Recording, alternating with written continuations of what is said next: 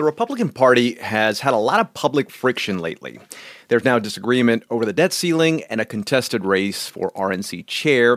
As NPR's Danielle Kurtzleben reports, it's all raising questions over what the party's philosophy is. A few weeks ago, Americans, or the subset who get excited about these things, were glued to C-SPAN as the House voted 15 times for a speaker. Invoking the influence of former President Trump, Colorado Republican Lauren Boebert spoke out against eventual winner Kevin McCarthy. The president needs to tell Kevin McCarthy that, sir, you do not have the votes and it's time to withdraw. With that, I yield. Thank you. Among her faction's demands were that the House not raise the debt ceiling without deep spending cuts.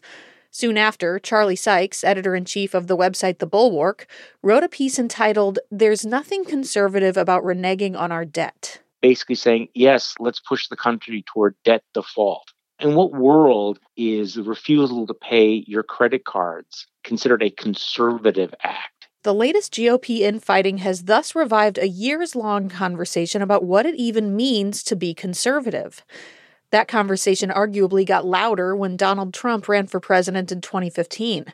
NPR's Scott Simon spoke to right-wing commentator Glenn Beck at the time. He's not a conservative, according to you? I don't think he is. I haven't heard him talk about the Constitution or small government. But Beck and the rest of the party soon came around. And a recent study shows that Trump, in fact, changed how people define conservatism. Researchers asked party activists to rate how conservative different lawmakers are. Here's Daniel Hopkins, professor of political science at UPenn and one of the study's authors. Donald Trump had, even for these political activists, largely redefined what it was to be conservative around support for Trump and his style of politics. Even those with conservative voting records were seen as more moderate than their colleagues if they were also Trump critics.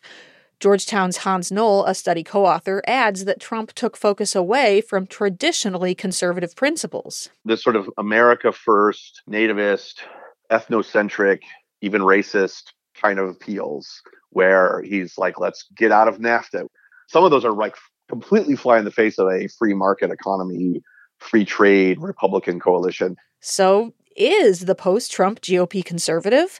When political scientists have tried to objectively measure the party's conservatism, they have shown the entire GOP, including the McCarthys and the Boeberts, has grown more extreme in recent years.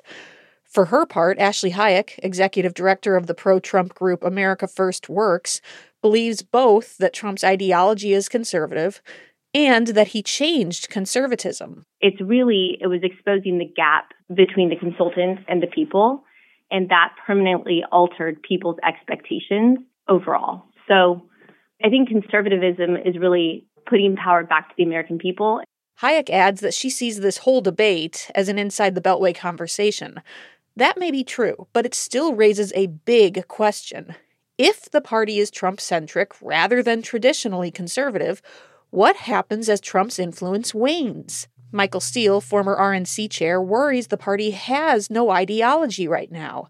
It didn't adopt a new platform in 2020, and Trump opponents like Liz Cheney are now out of power. We don't even have a platform. How do we define ourselves? We can't even tell you what we believe. Everybody talk about Liz Cheney as a conservative. Yeah, Liz is a conservative on a lot of things, but Liz got herself kicked out of the party. As 2024 approaches, Sykes thinks that what people think of as conservatism may be more about style than substance. Who can anger the left? Who promises to fight and, inflict damage on the left more aggressively? From that point of view, what it now means to be conservative might be described as simply opposing liberals.